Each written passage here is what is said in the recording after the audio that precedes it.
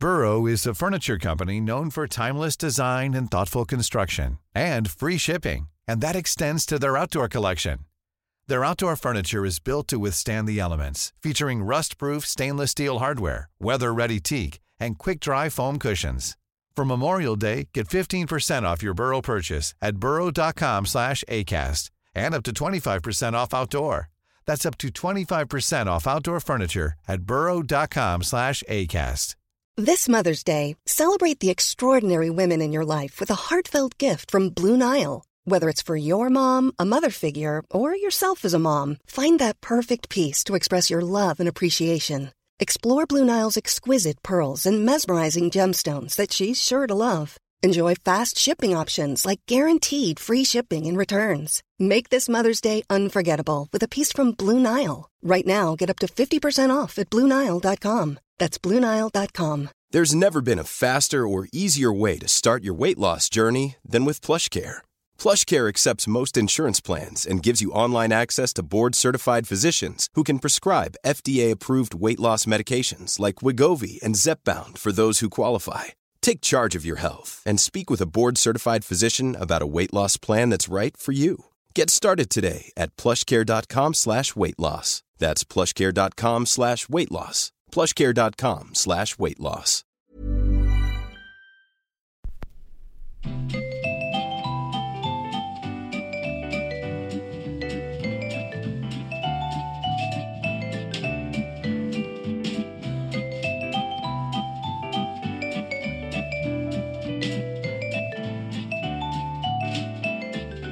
Edvard Bloms smörgåsbord.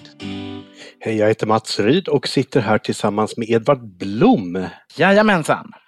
Och det här avsnittet kommer handla om ångest, pasta, västerbottenost och lagring av vin, tror jag, om vi får med allting. Det kanske det blir. Det kanske blir. Hur är det? Jo, det är bra, tack. Skulle väl ljuga om jag inte började känna mig lite trött på när så här ens vaccinering skjuts framåt med en månad eller 2 varje gång man hör av vårdcentralen. Men i övrigt är det ganska bra. Man får se det lite som ett tillfälle i livet att göra lite, tänka över saker och ting som man ofta har nytta av då och då. Ibland måste man ju faktiskt bromsas lite av yttre omständigheter för att kunna utvecklas och växa som människa. Och det är väl vad jag försöker göra. I bästa fall. Mest springer jag bara och leker med barnen och tar hand om dem, om jag ska vara riktigt ärlig. Och håller ölprovningar, för det är otroligt populärt med digitala öl- och vinprovningar numera. Folk har liksom, företagen börjar också bli lite så här, de anställda på olika företag börjar visst tröttna på den här pandemin och tycker det är lite långtråkigt, och då kan man ju alltid samlas allihopa över datorn och kalla in en rolig gubbe som får dem att under ritualiserade förment vetenskapliga former dricka alkohol. Och det är du? Det är jag. Och hur går det med fastan? Jo, den klingar på.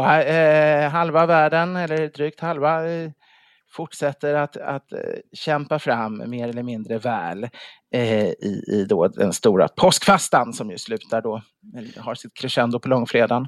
Ja, och det är snart påsk och det kanske vi ska nämna någonting också om, men jag tänkte på det här, det känns ju nu som att våren kommer gå segrande ur den här striden med frost och köld, och att vi har en ganska härlig tid framöver, och så sparrisen kommer ju nu också. Ja, det är underbart. Jag åt faktiskt sparris för några dagar sedan, men jag vet inte varifrån den var, för den kom vi får en sån där, de har på ICA har de 40 kronors kassar med allting som är utrensat, och det är ju hög kvalitet på. Det är ofta så att det varit en dålig tomat i en stor förpackning och då kan de inte sälja den, eller någonting, litet skönhetsfel på ett päron eller något, och då öser de ner allt det där i stora kassar för miljöns skull egentligen, mer än att de tjänar så mycket på det, och så säljs det jättebilligt. Och där råkade det ligga vit sparris. Så jag slog ihop en hollandaisesås, och vi hade lite räkor till det och lax faktiskt. Det var en vanlig tisdagsmiddag, det var väldigt, väldigt gott. Men jag tror inte den var från Tyskland ännu. Men däremot så borde den väl ha kommit upp ner i Italien, antar jag, skulle jag gissa. Ja. Kan man växthusodla sparrisen? Ja, man lägger drivbänkar på jorden för att få upp det lite snabbare, absolut. För det är ju verkligen nu i dagarna som den ska komma. Ja, och det finns ju inget godare än i alla fall inget vegetariskt godare än där riktigt tjock, vit, tysk sparris med mycket al dente. Man får verkligen inte koka sönder den. I Sverige står det ofta gamla kokböcker 30 minuter, medan man kanske ska ge den 12-13 snarare. Och hollandaisesås tycker jag är det särklass allra bästa till. Det går att ha brunt smör, det går att ha olivolja. Ja, men det är just den här enkelheten och ha totala fokuset på sparrisen som råvara tillsammans med en riktigt fet smörig sås. Det är egendomligt. Och en krispig Riesling naturligtvis. Eller möjligen en Grauburgunder, men Riesling är ju fantastiskt ihop med sparris. Och det funkar alldeles utmärkt med ett glas champagne, men det funkar ju till allt. Jo men det gör det ju. Jag lagar den sista grytan nu, känner jag, för våren. Den här riktigt mustiga grytan. Det var ju såklart en bœuf bourguignon med Julia Childs recept. Och i och med att hela frysen är full med älgkött så blev det ju givetvis på älg. Vad härligt. Ja, det var... Man får tillsätta någon form av fett, antar jag då bara. Eller du kanske bara lite mer sidfläsk som redan ingår. Jag har ju sidfläsket i, och sen så tycker jag just det här djuret var rätt för fettisprängt. För vad en älg, nu är inte det så mycket att hurra med. Men sen också så steker jag ju champinjonerna i enorma mängder smör. Och när jag gör den här bräserar steklöken så steker jag ju den först i stora mängder smör och sådär. Och sen fick den ju stå ett dygn också. Julia Child är faktiskt det näst bästa receptet på bœuf bourguignon. Har du en bättre? Ja, mitt eget. Ja, är det bättre? Ja, det är faktiskt det. Ja, då ska jag prova. Med en dåres högmod, det är lite som att säga... jag kan säga att jag kanske blir nummer 2. Zlatan gick ju nyligen ut med och kallade sig själv Gud, och det var väl lite värre ändå. Okej, då blir jag nummer 2 i år av högmod när jag anser vi har ett bättre recept än Julia Child. Men man får väl säga att det kanske gjort enligt mina smaklökar. Alltså för mig är det, jag har ju gjort det recept som jag tycker är godast, men sen behöver inte någon annan tycka det. Men gott är det i alla fall. Men inte högmod än i Dantes Inferno? Kan man inte hamna där då på grund av högmod? Att det är en av dödssynderna, och högmod går före fall. Alltså dödssynden är ju ett begrepp som egentligen inte handlar om det. Det kan betyda 2 saker. Dels kan en dödssynd vara en oförlåtlig synd, och det är någonting helt annat. Dels kan det vara dödssynder är ett begrepp som egentligen inte är kyrkans officiella, utan mer en populär indelning under medeltiden, där det handlar om synder som leder till andra synder, grundsynder brukar man kalla dem. Att det är en synd som i sig kanske inte verkar så farlig, men som för med sig rätt mycket dåliga konsekvenser i ens liv. Det är det man menar med dem där. Och högmod är väl en sån som kan leda till både det ena och det andra. Det är modigt att sticka ut med bœuf bourguignon, Julia Child, det måste jag säga. Att det är ändå lite vardagsedge. Japp, någon gång får man vara högmodig. Jo, jag har ju varit lite aktiv här i veckan. Jag ska bli pappa i princip när som helst nu. Ja. Och det är ju spännande. Och då har jag ju passat på nu innan de här sista dagarna när jag ska vara körbar och redlig och alert och närvarande, så har jag sprungit på diverse roliga restaurangupplevelser. Och jag har provat Astoria, Björn Franzéns nysatsning. Det är väl kanske den största snackisen i krogvärlden i Sverige just nu. Och det var ju magiskt, det går inte att säga något annat. Man kommer ner i den här, man går ner en trappa först, finns en stor lounge och bar. Och där kommer det roligaste med hela den här satsningen. Det är ju då trappan. Och det första jag hörde var att den kostar 2 miljoner och alla pratar om den här trappan. Och sen har ju det här börjat öka på, så senast igår hörde jag att den kostar 4 miljoner, så snart kommer den ha kostat 8 miljoner eller 10 då, för att jag har aldrig varit med om en restaurangöppning som haft fokus på en trappa när folk berättar om det. Det skulle vara Hotell Knaus då, där är ju trappan också väldigt i fokus. Ja, men det är väl för att den här gamla historien, någon som har ridit upp för den. Jo, fast den har nog kommit till mycket för att trappan är så magnifik i sig också. Att den är... Kan vi ju nämna att vi befinner oss i Sundsvall, på det mest legendariska hotellet i Sundsvall. Det är ju lite tråkigt med Astoria, för varje gång man hör talas om restaurangen kan man inte glömma att de rev den fantastiska byggnaden då, som den del av Astoria-huset som inte restaurangen är inhus i, som ju tyvärr då var ett kulturhistoriskt otroligt viktigt arkitektoniskt hus i Stockholm, och som tyvärr Länsförsäkringar då skamligt rev. vilket det får aldrig glömmas. Jag skulle helst se att ingen någonsin använder det där bolaget mer. Men de brukar säga att det bara var någon lokal avdelning, om det var Länsförsäkringar Stockholm, så man kan ju använda de övriga, brukar folk inom försäkringsbranschen säga. Men det är ju oerhört bittert, alltså det är en otrolig förlust för Stockholm. Och inom det måste jag säga att det även har hänt väldigt tråkigt på Djurgården. De har rivit porten till Hasselbacken. Nej. Den här klassiska, underbara, liksom bellmanianska Djurgårdsgröna porten. Och den var tydligen inte så gammal i sig just den, men för mig känns det ju verkligen, den var väl en kopia av en äldre, skulle jag tippa.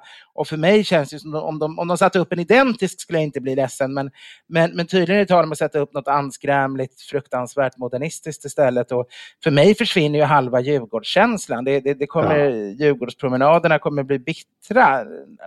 Varför denna ödeläggelse? Jag antar för att det är pandemi så ingen märker, och då kan onda människor låta sin galenskap och högmod löpa helt fritt. Då kan de bara springa omkring och ändra sånt som de vet att det aldrig skulle gå igenom i vanliga fall, för det skulle bli stora publikstormar mot det.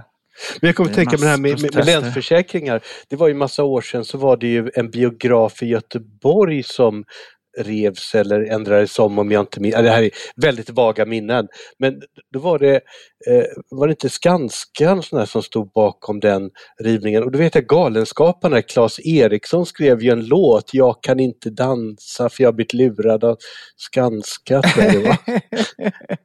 Det är inte säkert att det var så här, men någonting dök upp i alla fall. Det är bra, alltså konstnärer borde ju jobba mer att försöka skämma ut företag som inte sköter sig, särskilt när det gäller rivningar och brott mot kulturhistorien. Det tycker jag är jättebra. Vad är det mer som händer? Du talade om barn och att du hade hunnit vara iväg i alla fall. Jag och Gunilla har ju suttit hemma och diskuterat lite grann om vad vi borde ge dig för råd här när du snart föder barn. Men du har inte så många dagar kvar på dig nu. Nej.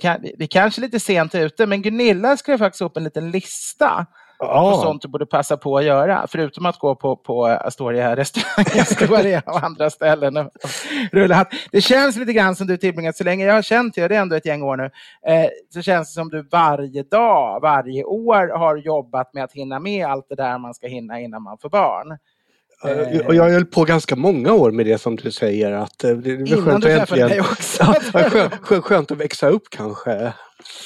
Jag måste säga att jag var ju lika ledes. Det var rätt många årtionden av vanvettigt festande som sen långsamt tonades ner. Men Gunilla listade i alla fall 4 saker som du borde gjort liksom precis innan, för sen är det kört. Och sen 4 saker som man kan fortsätta göra. Och jag tänkte kommentera lite hennes lista, för hon är inte här att göra det. Hon har bara gett mig listan. Det första hon skriver är sova, och det är ju väldigt sant. Vissa bebisar är jättesnälla, det räcker att gå upp en gång på natten. Vi hade ganska tur. Vissa har kolik och då är man utslagen för ett år framåt och kan inte göra någonting. Då är det lika bra att ställa in både arbete och liv och glädje, för då är man utslagen av sömn. Jag kan ju nämna att jag var ju själv ett kolikbarn. Du var själv ett kolikbarn? Är det ärftligt? Nej, det hoppas jag verkligen inte. Men när jag hade de ekonomiska förutsättningarna och mina föräldrar fyllde jämnt, så bjöd jag dem på Franzén just för att jag var ett kolikbarn. Jag ville någonstans att de inte spolar ner mig i toaletten eller kompostera mig, något liknande. Jag skrek tydligen oavbrutet. Ja, det var snällt. Det borde alla kolikbarn. Det är få, alltså idag är det snarare inne på att man ska skriva en bok om hur hemska ens föräldrar var när de slet håret grått för att ta hand om när de var små, när man var liten. Men det tycker jag är en vacker tanke att faktiskt tänka i hur otroligt jobbigt det kan ha varit för de stackars föräldrarna och tacka det när man blir... Ja, och det gör man bäst på en Guide Michelin-restaurang. Ja, eller också får man göra som Zlatan, för att än en gång kom in på honom som jag tror jag aldrig kom in på den tidigare. Som skänkte sin, var det mamma eller pappa? Mamma, va? En hel villa. Det tycker jag också var snyggt. Den möjligheten har jag tyvärr inte. Jag brukar ge mamma en julklapp sådär för ett par 100-lappar. Det är vad jag kan göra. Men hon ger andra sen mig. Det är fortfarande faktiskt pinsamt nog så att det är mycket liksom, det går större riktning av gåvor från föräldrarna till barnet än tvärtom i mitt fall. Kanske har man nått en ålder när man borde börja snarare Fast annars de behöver inga saker i den åldern. Som du säger, de behöver besök på Michelin-restauranger kanske. Ja. I alla fall, nummer 2. Avsluta påbörjade projekt. Som att sortera in gamla foton i album till exempel. För det kommer du aldrig mer göra förrän du blir pensionär. Nej. Jag har ju det här badrummet som jag håller på med uppe i Färnebo som det börjar krisa lite grann nu med tid. Jag tror inte jag kommer hinna klart innan nedkomsten, men jag kommer till lång väg. Då får du ta det när de har tagit studenten. Då kommer det vara en bild. Det är ingenting. Det är lika bra att släppa. Jag har inga ambitioner att göra någonting när du har barn. Det är bara att släppa linoljepenseln och kapitulera. Ja. Du får göra ren den helt. Det räcker inte att ha stående i vatten, utan du får helt enkelt göra rena med terpentin. Och torka ut den och såpa. Ja. Sen massa ärenden på stan. Ja, det mesta ärenden på stan kan man ju göra med en bebis. Men Gunilla menar att det fanns vissa butiker där man inte kan gå in med vagn och där det inte ens funkar riktigt att bära barn i bärsele, som är väldigt otillgängliga. Där det handlar om små trånga trappor och saker som ska bäras och sådär. Och sådana ärenden rekommenderar hon också att ska göra. Små glasbutiker. Ja, precis. Det kan vara ett väldigt bra ställe. Men det är i princip det som är det akuta. Ja. För det roliga är att det allra mesta kan man göra med ett litet barn som hänger på magen i en bärsele. Det är bara det att när barnet väl sen börjar gå, då kan du knappt göra någonting med i livet. Och skulle det bli ännu fler barn, då femdubblas problemet för varje nytt barn. För man har ju liksom 2 armar, 2 personer på ett barn, ganska lätthanterligt. Ja. 1 barn var, lite jobbigt. 3 barn på 2 vuxna, omöjligt. Då går ingenting. Jag har alltid sagt att jag vill ha ett lillgammalt knepligt ensam barn i en liten Edvard Blom, brukar jag säga. Det låter väl väldigt... Nu blir det ju en tjej här så att... vi får se, men... En liten lillgammal flicka som äter mycket mat. Ja, precis, och har ett lite för avancerat ordförråd för sin ålder, lite väl artikulerad. Det är ju trevligt. Det hade ju, både jag och Gunilla var sådana barn, men jag var ganska vilt också. Jag var verkligen inte en sån där stillsamt litet schackspelande barn bara. Jag spelade väl gärna schack i och för sig, men jag var ju väldigt mycket för att springa runt och riva ner saker. Nästan lika vilt som mina egna barn. Oj, så vilt. Men det man kan göra alltså med en bebis på magen, det är ju att fortsätta springa på restauranger och barer. Man kan fortsätta resa, man kan fortsätta läsa böcker och se filmer. Men när de börjar gå, då blir allt sånt där svårt. Så ta det närmsta året nu. Jag menar, man kan ju gosa med barnet, det är ju väldigt trevligt. Så det är också en sorts livsnjutning som Gunilla påpekar. Men barnet kan man gosa med lika gärna i en cocktailbar i Singapore eller något. Liksom. Man behöver ju inte vara hemma bara för att man har fått en bebis. Utan det kan man helt klart unna sig att ge sig ut på gatorna. Men sen kan det bli svårare. Det blir framförallt flyg blir mycket svårare när de börjar ha synpunkter om att de inte ska sitta fastspända utan springa runt i gångar. Och det kan bli riktigt knepigt. Men ett barn relativt lätt ändå hela livet. Så jag tror inte du behöver känna dig allt för orolig. Men kanske ändå anledning att resa och äta och dricka lite extra.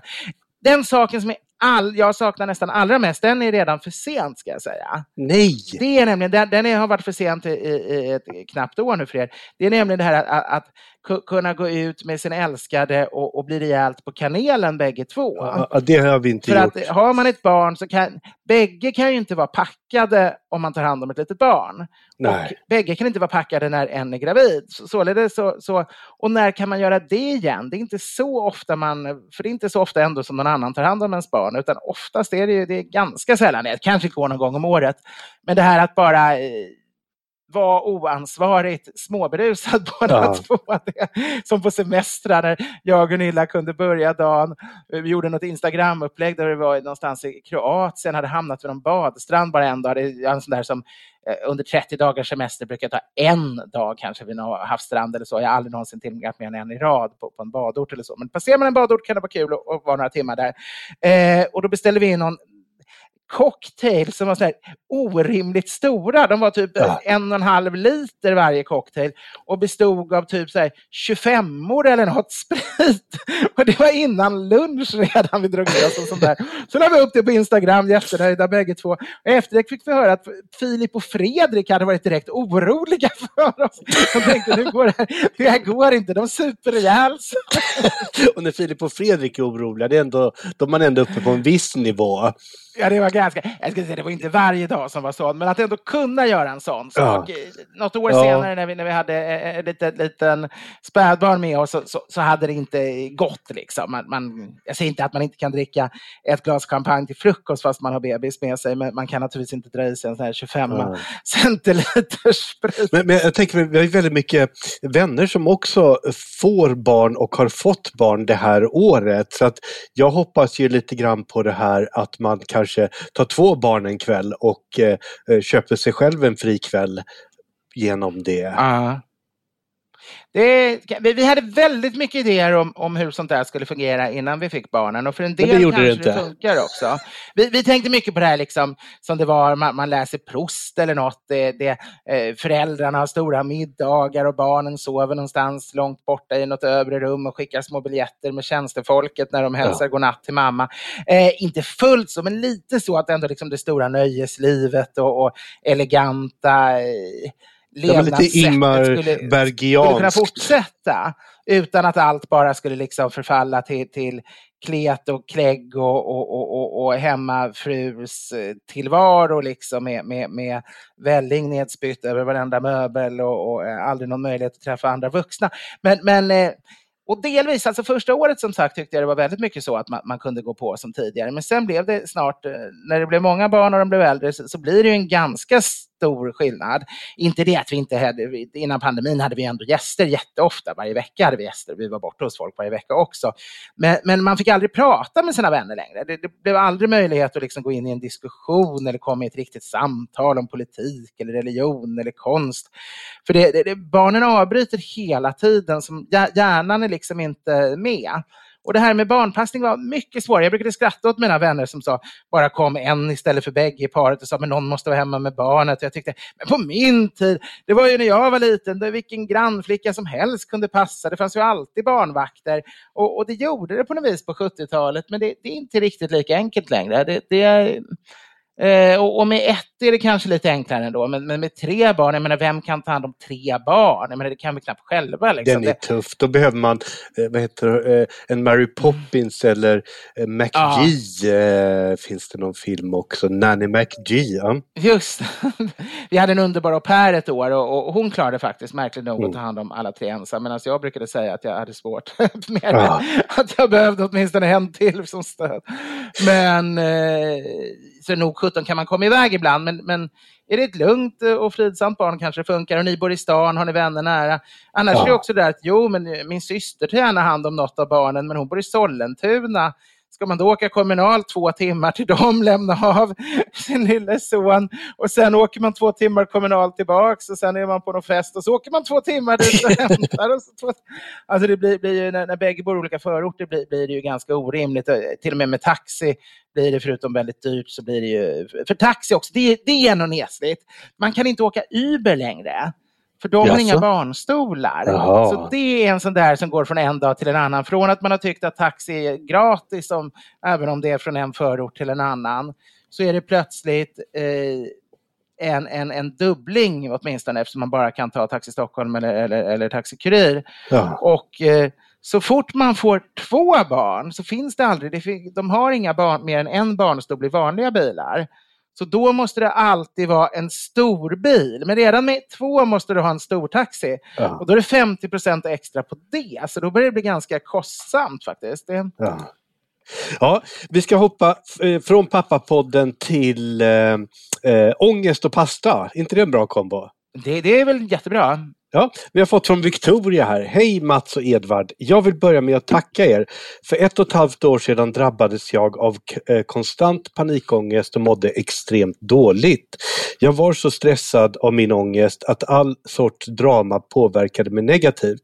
Något av det enda som hjälpte mig att fokusera på annat som höll mig flytande var er podd. Alla andra pratar om träningshets, hur man ska se ut och vara, och det bidrar till en enorm stress och press enligt mig. Ni pratar om glada saker, är glada, och det handlade även om mitt favoritämne som är mat och historia. Det gör det lätt att finna en trygg och glad tillvaro i er podd, bort från alla måsten och utseendefixering. Jag lyssnade givetvis på er podd redan innan detta, men det är verkligen sedan jag gick in i denna sjukdom som fortfarande påverkar mig extremt negativt, som jag har som ständiga följeslagare i mina öron. Ni är med mig i duschen, på promenader och på jobbet. Tack för att ni bara skänker och sprider er glädje. Jag blir så enormt varm och glad när jag läser den här typen av lyssnarbrev. Ja, det är jätteroligt. Att man inte bara kan sitta här och ha roligt, utan också faktiskt påverka och hjälpa någon. Och just ångest, för de som inte har haft det, så går det inte att förstå. Men det är någonting som är så fruktansvärt vidrigt och tar så mycket energi och kraft ur ens liv. Jo, det är ju det är som ett... Man faller i ett vakuum som om man är i världsrymden bara, liksom ett totalt mörker. Det är verkligen fasansfullt, det vet vi båda. Och det här är någonting som det går att lära sig att leva med och att komma tillbaka ifrån, så att det är bara att fortsätta kämpa. Men det är väldigt roligt att vi kan vara med och bidra till lite jag har hört lindring. Många faktiskt. Jag har hört många som har kommenterat på Facebook och Twitter och så, att det just när de har det lite jobbigt i livet så tycker de vår podd är på något vis levnadsglad och kul och på det viset att man blir lite gladare av den. Och flygrädda som lyssnar på podden för att det minskar stressen. Och det är lite paradoxalt, för jag är inte personligen så förtjust i att flyga, så att jag får lyssna på våran egen podd, och jag gör ju inte det speciellt. Jag har väl egentligen aldrig lyssnat igenom ett helt avsnitt, kanske man borde. Vad jag funderar på bara är, hur lyssnar man på podden i duschen? Det fanns på 80-talet fanns det en Sony Walkman som var vattentät, som man skulle kunna ha när man badade. Den var gul och väldigt dyrt, gjord av gummi. Men finns det liksom idag moderna mobiler och headset och sånt? De mer avancerade har ju något sånt här Sonos-system med någon vattentät högtalare i badrummet. Eller också så får man ju dra upp sin vanliga hifi-anläggning på hög volym. Väldigt, väldigt högt. Men nu till frågan från Victoria. När börjar man äta pasta i Sverige? I säsong 3 av Historieätarna åt i pastapenne på 1700-talet som adel kungligheter. Stämmer verkligen detta? När börjar i så fall gemene man äta pasta? Vilken var den vanligaste pastarätten då? Och jag måste erkänna att jag har noll koll på det här, så att jag lämnar mig varm hand över till dig, Edvard. Alltså, jag är inte särskilt påläst heller. Jag måste säga, jag har aldrig gjort någon forskning på pastans historia eller något sånt där. Det jag vet är ju att det är Rickard Hellström som var rådgivare om mathistorien för Historieätarna. Så det allra mesta stämmer. Det är bara när de någon gång har gjort någonting som inte han gett klart tecken till för att det var så bra tv som det inte stämmer. Och om det stämmer att de liksom just åt penne eller om de bara lagade någon jäkla pasta, det vågar jag inte säga. Men man kan ju säga att nudelrätter är ju ingenting konstigt. Det är ju en myt att italienarna skulle ha fått pastan via Marco Polo från Kina eller sådär, utan det är ju väldigt enkelt att gör man bröd och har man fått kan man koka saker, så det är inte så konstigt att man häller ner lite deg i vatten och ser vad som händer om man kokar, istället för att behöva ha det på heta stenar eller i bakugn senare. Så det är ju en rätt tidig, jag menar, gröt har man gjort i alla tider, och det här är ju inte, det är lite annan metod än gröt, men det är inte så stor skillnad egentligen. Så nudlar har ju funnits, men det har aldrig varit stort i Sverige historiskt. Om man tar barockköket, om vi talar kungligheter, grevar och sådana, då kunde de ju göra så här att de gjorde typ tortellini eller ravioli liknande, fast kanske större, men att man gjorde pastadeg och så la man in någon fyllning och så sköt man det där i buljong, eller det kunde ingå någon form av i soppa sopor i någon form. Kanske mer spätzleliknande ofta, alltså en ganska lös mjöl, vatten, ägg, deg som man hällde ner i det hela. Stort överhuvudtaget, alltså vanligt folk började ju inte äta pasta förrän långt senare. Vissa nudelrätter, alltså tyska nudlar eller så där, kunde man som sagt gjort på egen deg. Men att köpa färdig torkad pasta, det kommer väl, jag tror det är sent 1800-tal som makaronerna dyker upp. Och sen är det på 1900-talet. Och då är det egentligen nästan bara makaroner väldigt länge. Sen kommer väl spagettina att bli stora vid mitten av 1900-talet med lite mer påverkan från Italien och sånt. Men det går ganska långsamt. Typ på 70-talet det blir husmanskost med spagetti och köttfärssås. Och fler udda sorter, det är ju egentligen först 1980-tal som vi börjar få pastarestauranger och sånt, och det plötsligt exploderar från att bara ha varit snabbmakaroner och kanske ett par större makaroner och spaghetti och på burk naturligtvis då ravioli, så kommer ju allting plötsligt. Italien blir ju otroligt inne där på 1980-talet, så det stämmer, kungligheterna har egentligen ätit allting, och det har ju också alltid varit så. Det är precis med pizza och sånt där, det har man ju hittat i kokboken från Carl Larssons hustru. Till exempel att hon serverade pizza i Sundborn långt innan det var någonting som fanns på restauranger allmänt i Sverige. Så man har ju ändå rest till Italien redan på medeltiden, och man har rest till Tyskland, man har rest till Frankrike, så man får säga att rätter som har funnits i övriga Europa, de har kungligheter även kunnat få i Sverige egentligen allting. Mer ris var ju också redan, alltså på 1700-talet var ju risgrynsgröt ganska vanligt bland adeln som festmat sådär, och egentligen tidigare också kunde det förekomma. Ja, för det enda jag läste om det här med pasta, det är det här med att det första receptet dyker upp Kajsa Warg på 1700-talet, och att det handlar om makaroner i buljong. Mm. Men då talar vi om makaroner. Ja. Om vi talar om nudlar, som är det svenska ordet, så är det nog lite äldre än makaroner. Makaroner är ju liksom, då anar man ju det italienska inflytandet. Ja.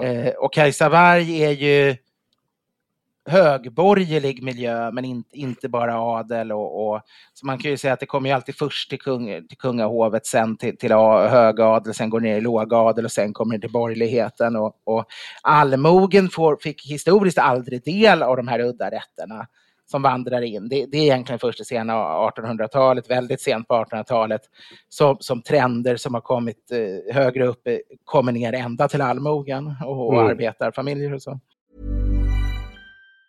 If you thought the only way to get a more defined jawline with natural-looking results was through surgery, think again. Juvederm Volux XC is a non-surgical injectable gel filler that improves moderate to severe loss of jawline definition and can help you achieve natural-looking results with little downtime. Even better, this improved definition lasts up to 1 year with optimal treatment. No maintenance required. Improve jawline definition for a smooth, sculpted look with Juvederm Volux XC. For important safety information and to find a licensed specialist, visit Juvederm.com. That's JUVEDERM.com. Not for people with severe allergic reactions, allergies to lidocaine, or the proteins used in Juvederm. Common side effects include injection site redness, swelling, pain, tenderness, firmness, lumps, bumps, bruising, discoloration, or itching. There's a risk of unintentional injection into a blood vessel, which can cause vision abnormalities, blindness, stroke, temporary scabs, or scarring. Talk to a licensed specialist to find out if it's right for you. This Mother's Day, celebrate the extraordinary women in your life with a heartfelt gift from Blue Nile. Whether it's for your mom, a mother figure, or yourself as a mom, find that perfect piece to express your love and appreciation. Explore Blue Nile's exquisite pearls and mesmerizing gemstones that she's sure to love. Enjoy fast shipping options like guaranteed free shipping and returns. Make this Mother's Day unforgettable with a piece from Blue Nile. Right now, get up to 50% off at BlueNile.com. That's BlueNile.com. Burrow is a furniture company known for timeless design and thoughtful construction, and free shipping, and that extends to their outdoor collection. Their outdoor furniture is built to withstand the elements, featuring rust-proof stainless steel hardware, weather-ready teak, and quick-dry foam cushions. For Memorial Day, get 15% off your Burrow purchase at burrow.com/acast, and up to 25% off outdoor. That's up to 25% off outdoor furniture at burrow.com/acast. Innan vi kastar oss vidare här så har minnet börjat klarna och innan någon från Skanska hör av sig till mig så kom jag på att det var Trygg Hansa som Claes Eriksson på Galenskaparna var besviken på.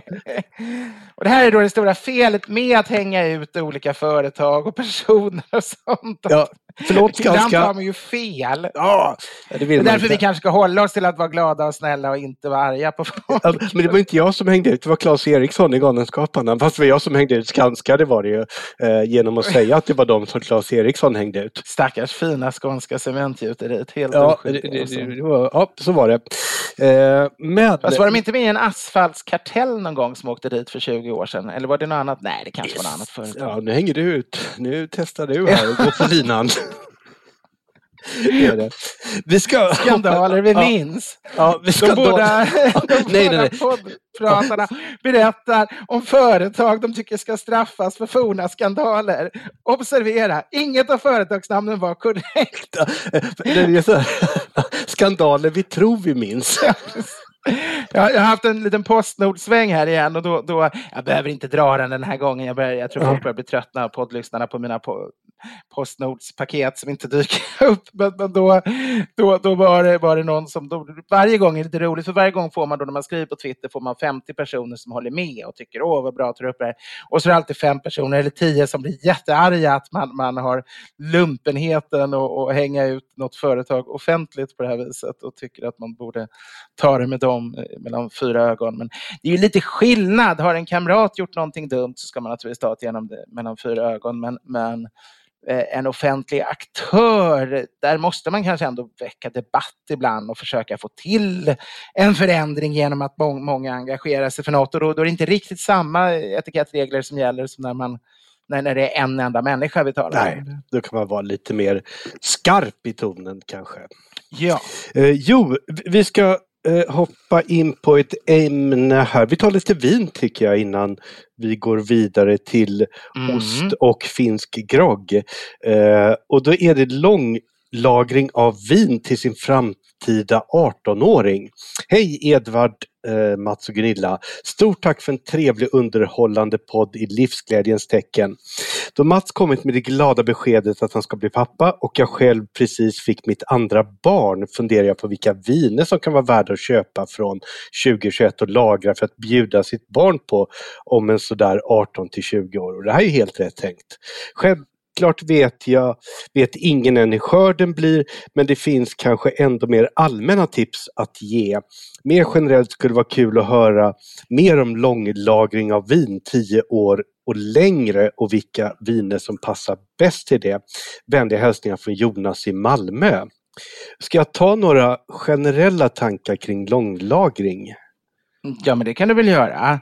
Jag kan bara, eftersom jag inte har så mycket att säga så säger jag det först så annars kommer jag säga samma sak. Att portvin är ju väldigt kul. Det har vi fått till våra barn egentligen om en god vän till alla 3 som ligger i vinkylen och väntar på deras 18-årsdag. Så det kan ju fungera. Och riktigt högpredikats tyska Rieslingviner sådär, jag älskar som en Trockenbeeren Auslese funkar ju också, men inte i en vanlig källa, alltså vanlig bara lägga den i en källarskåp, utan då måste man nog ändå ha en riktig vinkyl som håller lite jämn temperatur. Ja, och det där är ju viktigt när vi pratar 18-20 år, då blir det otroligt viktigt med förhållandena och man har gjort undersökningar som visar att om man håller då en vintemperaturs-lagringstemperatur som är runt 12 grader jämfört med att ha det i rumstempererat så mognar det 4 gånger snabbare i rumstemperatur. Men mogningen blir inte lika bra, god och komplex. Det där har jag märkt med våra hushållsostar som vi varit inne på flera gånger. Vi har ju fått jättegoda såna här hushållsostar av vår vän Marcus. Och de hade han haft i sin vanliga matkällare som naturligtvis når lite högre värme på sommaren och lite lägre på vintern eftersom den inte är liksom inte en sån här jordkällare långt under jorden utan det är en typisk sån här villa matkällare, bara ett rum i källaren egentligen. Och då var 2 år perfekt medan 3 år var övermoget, 1 år var för lite. Men sen har vi kört själva, då har vi faktiskt haft dem liggande i vår kyl och den håller 2 grader. Och då har det knappt hänt någonting på 2 år. Det är liksom, den har inte alls tappat vätska och fått saltkant och blivit stark smak, utan den är snäppet godare när man köpte den, men egentligen skulle de kunna haft sista förbrukningsdag liksom 2 år framåt. För förvarar man det kallt händer det väldigt lite vanlig hårdost som är inplastad.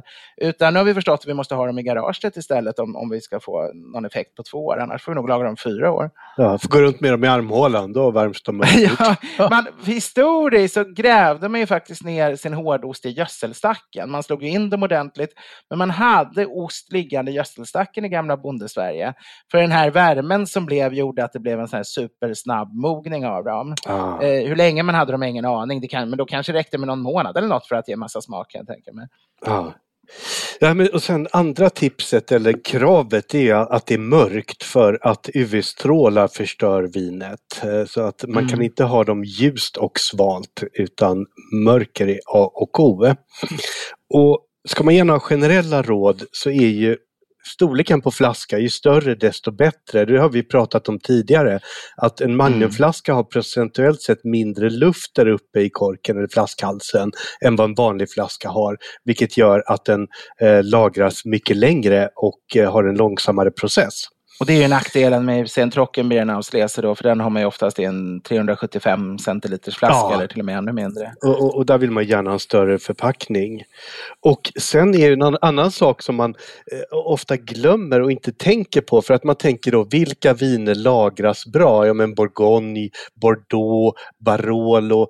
Men vad tycker en 18-20-åring om en torr uttorkad Barolo? Det är kanske inte det som den tycker är gott. Det är någonting som man lär sig dricka med åren och uppskatta det här lite mer uttorkade. Man vill ha mer frukt som en 18-20-åring. Och därför rekommenderar jag verkligen australiensiska viner. Som är mer fruktdrivna, och att man också tar då säkra kort, för att låter man det ligga så länge och har lite osäkra, Australien har inte riktigt samma stora årgångsvariationer som vi har i Europa, så att är det en dålig årgång i Australien så är den bättre än en dålig årgång i Europa. Och man plockar från mycket större områden för att sätta ihop de här. Medan man då i Europa, i Bourgogne, har sina kvadratmeter i princip som man plockar vindruvorna ifrån. Och sen är Bordeaux... Det där är så intressant. För på många sätt så tycker man att det borde ju vara bättre om man kunde jobba med mer material. Alltså druvor från olika håll, olika årgångar. Men både när det gäller whisky och viner anses det ju finare ju mindre. Det är bara konjak man har massa olika årgångar åtminstone och blandar ihop. Champagne också blandar man för att få sin husblend, har man då mängder med olika viner som man sätter ihop för att det ska smaka likadant varje år. Men det är inte årgångschampagnen, utan det är bara den här standardchampagnen. Och där är vi ändå inne på, champagne är ju strålande. Champagne klarar sig länge. En magnumflaska champagne, och det tycker man ju är kul som en 18-20-åring att få dra upp en 20 år gammal magnum. Men där behöver man kolla årgången, att den är hyfsat bra. Men portvin är ju också sånt som en ungdom går igång på. Men en söt portvin. Där är ju också det häftiga att om den är nog gammal, jag vet inte om det behövs efter 20 år, men kanske, jag vet inte när gränsen går, så måste den ju öppnas med portvinstång. Alltså man har ju en tång man glödgar och så tar man liksom av hela både kork och glas i hela den delen med glaset som sitter runt korken. Det går ju med. Och det är ju ganska effektfullt för en 18-åring. Ja. Det är ju det snyggaste sättet att öppna den, men det går ju att använda en lite enklare korkskruvar också. Ja, alltså inte det om det är riktigt, riktigt söndrig kork. Ja, det är sant. Men där tänkte jag ge några tips. Men bara för att förklara det här med Australien. Jag har ju druckit liksom Penfolds vanliga Kalim, deras Konunga Hill, som är deras 100-kronors vin från 70-talet som har varit gott. Och ett av de bästa mest förvånande vinupplevelserna jag hade förra året var en Lindmans Limestone Ridge, en Cabernet Shiraz Coonawarra från 1991, alltså snart 30 år gammalt vin som jag köpte in för 120-150 kronor en gång i tiden. som var magnifik. Men det ni ska hålla utkik efter, det är Wynns gör helt fantastiska viner. Det är bland det mest underskattade som finns. Just nu finns det bara en handfull flaskor kvar på bolaget. Man får springa och be sitt lokala bolag beställa hem en flaska om man vill ha en.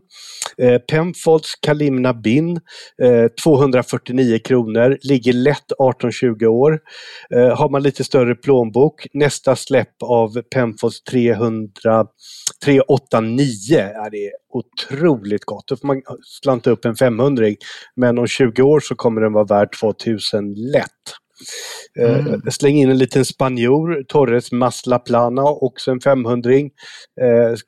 Den kommer klara 18-20. Och även på gränsen, men det kan nog klara det, en Merlust Rubicon Sydafrikan i en Bordeaux-blandning, men en ganska tillgänglig sådan. Under perfekta hållanden så klarar den det.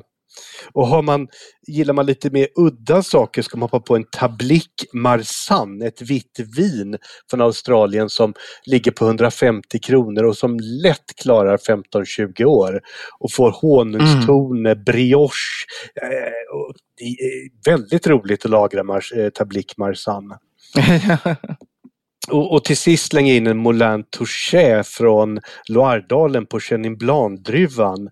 Och den lagrar ju så galet bra så att på bolaget idag så kan man köpa 12 olika årgångar där den äldste är från 1968. Det går inte att misslyckas med en Moulin Touché. Underbart. Ja. Vad sägs om att hoppa in på ett av våra favoritämnen? Absolut. Och det blir ärade Edvard och Mats. Tack för en trevlig podd. Jag lyssnar på barnvagnspromenaden nu när jag är föräldraledig och njuter av alkoholromantiken. Vänligen fortsätt med det. Jag har ett litet uttalsproblem som jag inte längre kan se mellan fingrarna. Jag är utflugen västerbottning och kanske därför det är ont i min kropp när ni kallar vår stolthet för västerbottenost när det heter Västerbottensost. Och vi har ju ett halvt avsnitt om det här. Avsnitt 55. Det är helt otroligt att den här frågan tas upp igen. Efter detta. Det är som om ingenting har hänt, eller vad man ska säga. Som om hon inte har hört detta långa utlägg. Kanske hon inte har. Vi hänvisar till det. Men jag har faktiskt också forskat redan med hjälp av Gunilla, hittat lite nya argument och uppgifter i det hela. Ja, men de ska vi ta så fort jag läst klart här. Men avsnitt 55 rekommenderar, för där rasade du verkligen. Där hade Aftonbladets beskrivning fungerat. Det är nog enda gången det stämmer och ändå kom det inte på löpet. Det är nej. Edvard Ost rasar. Jag förstår att det kanske låter fel i öronen på folk som vuxit upp utanför Västerbottens gränser. Men det är ett S i varumärkets namn som bör uttalas. Och innan vi går in på våra bästa recept så hälsar Hanna från Västerbotten. Men du har mer krut här nu. Torrt krut i kanonerna. Nej, men det är lite roligt för att det jag inte tänkt på. Alltså, det jag vänder mig mot hela det här utbrottet, det handlar ju egentligen inte om vad som är bäst uttal. Om det är Västerbottens ost eller Västerbottenost, utan det viktiga var ju att jag är så otroligt emot företag där deras marknadsavdelning eller varumärkestalibanerna som de kallas anser att de kan ringa runt till hela världen och styra hur folk pratar. Det mest typiska exemplet är Tetra Pak, som så fort någon skriver Tetra Pak som ett ord som betecknar en pappförpackning med mjölk oavsett varumärke, så fast det är ett ord som på det viset som substantiv står i en hel del ordböcker till och med, kanske inte Svenska Akademins men en del andra ordlistor och ordböcker, så blir man nedringd av arga varumärkesskyddare då från Tetra Pak om man i en text har skrivit Tetra Pak på det viset, även om man skriver det på ett annat sätt än de tycker man ska skriva det och sådär. Och det där tycker jag är oerhört irriterande, för ett företag kan bara styra över sin egen personal, men de kan inte styra över hur Dagens Nyheter väljer att skriva deras namn, eller för där har man ju egna skrivregler. Man köper ju inte Toys R Us med så här rolig stor bokstav och ett R utan där skriver de ju som vanliga grammatiska regler och deras skrivregler styr. Och det tycker jag är viktigt att slå fast att man har rätt och faktiskt uttalar det som man känner för det. Sen är det lite fånigt, för alla människor säger väl bara Västerbotten. Egentligen säger man ju bara jag åt en bit Västerbotten, precis som man säger man åt en bit cheddar eller en bit Roquefort. det är ju bara när man ska vara övertydlig i en officiell text som man lägger till ost på slutet överhuvudtaget.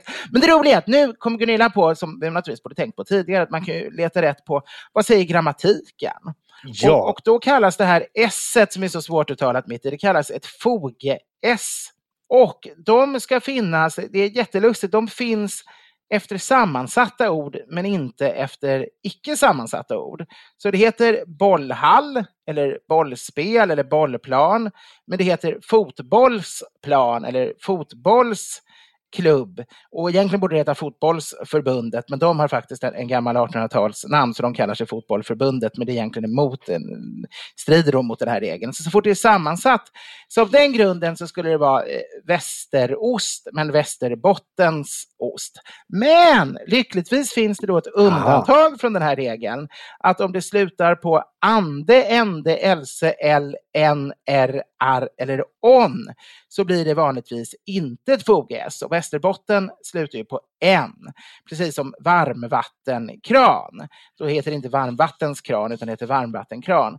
Och det har väl med vad vi tycker språkligt känns naturligt. Och det är möjligt att man i Västerbotten har en annan känsling. Men till exempel Torgny Lindgren, han skriver i en dikt: varje dag åt jag Västerbottenost i skogsgläntan. Så han håller åtminstone på den här regeln. Så det är inte självklart att bara för att man är norrlänning, då vågar jag inte svära på vad exakt, men det var det inte just Västerbotten som Torgny Lindgren kom från, inlandet där någonstans? Ja, det är ju Västerbotten. Han är väl en av de mest kända västerbottningar någonsin och speciellt han och Sara Lidman. Ja, ur ett kulturellt perspektiv. Men han är född i Västerbotten, men jag tror han är avliden i Östergötland. Och han satt i Svenska Akademin, bara en sån sak. Bara en sån sak, språk. Sen kan vi gå till deras ordbok, den stora tjocka Svenska Akademins ordbok, och där står mycket riktigt faktiskt Västerbotten, ost 1911, Västerbottens ost 1884. Så bägge orden är tillåtna om vi låter bli varumärket och bara tänker på det som ett substantiv som betecknar en viss osttyp. För det är också så att det fanns ju massa mejerier i Västerbotten som gjorde det som från början hette Västerbottens sötmjölksost, eller möjligen Burträskost kallades bara den från Burträsk, men Västerbottens sötmjölksost som var den spreds ju då från Burträsk och gjorde så många andra under en period, och då kallade de den ju också Västerbottenost. Så där har man ju ändå att bägge är tillåtna. Bägge är tillåtna och att det är fel att anmärka på den ena eller den andra. Ja, och om det står i Svenska Akademins ordbok som tillåtet så tycker jag inte man kan kritisera det, utan då får man acceptera bägge. Jag har ju aldrig heller irriterat mig på någon som säger Västerbottens ost, utan det får de jättegärna göra, men jag tycker det är enklare att bara säga Västerbotten eller Västerbottenost. Och eftersom Torgny Lindgren är en av mina stora författaridoler så kommer jag fortsätta att uttala det som han skriver det. Nu har vi många auktoriteter här på vår sida, så jag hoppas det är ett bra svar på din fråga. Men vi Sen är jag en fråga. Det här har ingenting med det här att göra, men jag städade skrivbordet för 2 veckor sedan, berättade jag senast, va?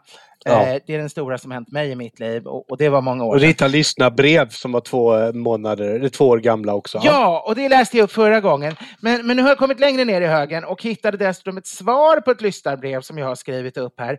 Och jag vet inte, svarade vi någonsin på det? Det är kanske några år sedan. Och frågan om varför det finns så många bryggerier i trakten kring Bamberg. Vi har ju pratat rököl och Bamberg vid något tillfälle. Det vore ju märkligt om vi inte kom in på det. Men om du har ett kort svar på det så får du slänga in den från vänsterkant. Det är inte jättekort. Vi behöver inte ta det. Nej, men ska jag ta det nu då? Ja, det är inte så långt. Om det inte är så långt så får du ta det. Men man hade ju gärna velat att du skulle läsa upp den här trevliga lyssnaren som skrev brevet och sådär. Så vi kanske ska vi ta det nästa gång istället, för då kan vi leta upp inte bara svaret utan även frågan. Ja, det gör vi. Vi gör så. Men det är ju så att vi älskar ju Västerbottenost båda två. Ja, det gör vi. Vi tycker det är det godaste som finns i hela världen. Så det är ju med djup kärlek till produkten, även om vi bråkar kring namnet. Hur tar man och uttrycker någonting som är djupare än kärlek? Är det en beundran? Vi ska ha något ännu mer, ett ännu starkare ord. Ja. För det är så jag upplever min relation med västerbottenost. Det Gud är för själen är västerbottenost för kroppen. Ja, för gommen. För vi fick även en fråga här nämligen från Hanna. Vidare undrar jag om ni skulle vilja dela med era bästa recept med västerbottensost. För hon får säga som hon vill, förutom paj. Mm. Har du någon favoriträtt med västerbottenost? Har jag det? Nej, jag äter det ju extremt mycket som det är. Alltså man kan ju säga att det är en del av en rätt när man äter sill till exempel. För då vill ju alltid ha en stor liksom, bit och tugga av västerbotten till. Men jag har nog inte någon sån här självklart. Det händer att jag använder det i matlagning. Men jag är nog lite för snål att jag ändå liksom... De går åt till att bara tugga i sig som den är. Nästan alltid. Det kanske blir en extra lagrad präst jag istället river ner i när jag ska det lågbudgetvarianten är ju en lagrad prästost. Den går väl också under benämningen grynpipig hårdost om jag inte minns fel. Ja, det är det. Ja. För att där vill jag gärna slinga in Brillo blev ju restaurangen i Stockholm. Det är väldigt berömda för sin löjromspizza. Och de är ju generösa att dela med sig av receptet på nätet. Och då breder man ut crème fraîche på en pizzabotten med mozzarella och har man då ost. Och de använder prästost. Men när jag gör den här så gör jag den alltid med västerbottenost. Så gräddar man i nedre delen av ugnen i 8 minuter. Tar ut, garnerar med finhackad lök, rödlök, löjrom, crème fraîche, dill och citron. Och den här är ju domlig tillsammans med ett glas lagrad årgångschampagne. Vad härligt. Nej, egentligen alltså Västerbotten har ju 2 fördelar gentemot bara en lagrad press som också är, alltså en lagrad press som också är väldigt, väldigt gott. Och det är ju, det ena är ju konsistensen, det här lite att det blir lite krispigt i konsistensen. Lite knusprig. Ja, det försvinner ju när man lagar den, i alla fall om man värmer upp den. Men sen är det ju också det här att man har värmt ostmassan så att den är lite grann, det blir lite som brynt smör i tonen, lite rödtoner. Och de överlever ju även i matlagning. Och det gör ju att vissa rätter är naturligtvis ännu lite godare att använda västerbotten i. Jag har gjort viltburgare också som jag haft i västerbottenost för att få upp fetthalten för det är så magert kött. Just det. Och det är ju otroligt gott när det möter viltsmaken. Jag önskar jag hade något riktigt bra. Så det är klart jag ibland har rivit ner det, men det är nog ändå så att jag ganska sällan har unnat med det. Den tar också slut väldigt snabbt hemma hos mig av någon märklig anledning. Så att... Så är det med goda ostar. Jag river helst den osten som är stor. Och så den man tänker att man inte riktigt kanske vill ha på ostbrickan ikväll. Eller kan avvara från ostbrickan. Den går ofta ner i matlagningen. Ja. Jo, om man vill skriva in till podden, vad skriver man då? Då skriver man... då skriver man, nu tänkte jag vilken adress. Man skriver e-post är det bästa. Och då är det podden alltså elektroniska brev. podden@edvardblom.se. Och vilka är det vi ska tacka som vi regelbundet tackar? Vi ska tacka Gunilla och alla som skänker pengar via Patreon och bekostar. Så vi kan väl sitta här och svamla lite förvirrat om och vi har ju ett antal hjältar här som vi har tillkommit som vi vill hylla. Och det är inte mindre än Andreas Björnsson, Malin Olsson, Agneta Möller, Alexander Pettersson, Magnus Wallon, Magnus Folkner, Niklas Bexelius, Roger Wilborg, Magnus Karlsson och Daniel Flink. Hurra vad de är bra, hurra vad de är bra. De bekostar oss. Det är underbart. Vi är väldigt, väldigt tacksamma. För det som sagt är helt underbart att vi får in lite pengar också. För hur roligt det än är att göra podden så vill man i alla fall inte gå med förlust. Och allra helst skulle man vilja ha lite arvode. För det blir man glad över. Ja, och dit har vi kanske inte riktigt kommit än. Men vi kan bekosta inspelningskostnaderna till vår numera 50-åriga inspelningstekniker och producent Henrik. Precis, och bara det är väldigt trevligt. Vad ska vi prata om nästa vecka? Är det påsk? Det är för sent då? Så det går nog att prata påsk nästa vecka. Vi får hoppas att jag inte är på BB då och så blir det lite påsk. Ja, för då vet jag inte vad vi gör. Då får jag sitta ensam här och prata. Eller med vår ljudtekniker eller något. Eller med Nej, det går inte, så tar ingen hand om barnen. Jag får kalla in någon sån här Mats-stand-in då. Vem är mest likt Mats? Det borde vi ha tänkt på i förväg. Alla lyssnare får fylla i någon sån här formulär och testa vem som är mest lik Mats. Min radioidol är ju Ingvar Storm i Spanarna. Ja, absolut. Om du kunde få med honom, då hade jag varit stolt. Om han hade tagit min roll, det hade varit den högsta äran. Jag får ringa honom. Jag tycker det är ingen som klarar av att skapa lättsam radio så elegant som han gör. Nej, det är väldigt sant. Han gör det väldigt snyggt. Och han gör det även på ett intressant sätt och utbildande. Jo, vi ska avsluta. En timme går fort när man har roligt. Det gör det. Vi hörs om en vecka. En sak till förresten. Ja. Tipsa gärna era vänner. Vi vill gärna ha fler lyssnare också. Vi älskar de lyssnare vi har. Men det vore jättehäftigt om det kunde bli ännu flera. Och då kan man ju försöka tipsa om att vi existerar och sådär. Ja. Och vi kan ju tillägga att vi har de trevligaste poddlyssnarna i hela landet. Här i veckan när jag satt på Kavabaren, då var det en poddlyssnare som bjöd mig på öl. Oj. Bara en sån sak. Det börjar bli... kan inte gå på krogen utan att få en gratis öl. Det är ju fantastiskt. Det är det värsta som kan hända, att man inte kan gå på krogen. Nej, det är det bästa som kan hända. Ja, det är det. Vi hörs igen om en vecka. Ja, nu sitter jag och leker med en sån här rolig... nu ska jag. Vi lägger på. Förlåt. Välkomna till Edvards sagostund. Jag är lite förvirrad idag. Jag tror jag har varit lite nykter lite länge.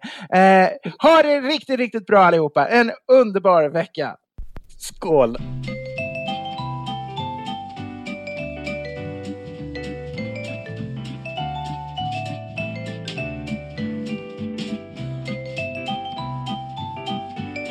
Producent var Henrik Insulander på Tonic Produktion AB. Edvard Bloms smörgåsbord.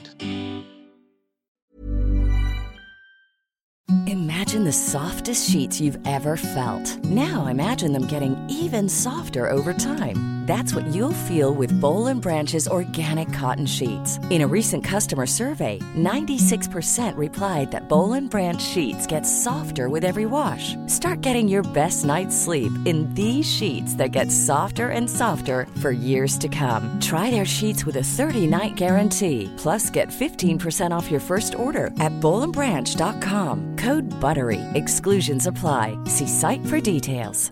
Mom deserves the best, and there's no better place to shop for Mother's Day than Whole Foods Market. They're your destination for unbeatable savings, from premium gifts to show-stopping flowers and irresistible desserts. Start by saving 33% with Prime on all body care and candles. Then get a 15-stem bunch of tulips for just $9.99 each with Prime. Round out Mom's menu with festive rosé, irresistible berry chantilly cake, and more special treats. Come celebrate Mother's Day at Whole Foods Market. Hey, it's Paige DeSorbo from Giggly Squad. High quality fashion without the price tag. Say hello to Quince. I'm snagging high-end essentials like cozy cashmere sweaters, sleek leather jackets, fine jewelry, and so much more. With Quince being 50 to 80% less than similar brands. And they partner with factories that prioritize safe, ethical, and responsible manufacturing. I love that. Luxury quality within reach. Go to quince.com/style to get free shipping and 365-day returns on your next order. Quince.com/style.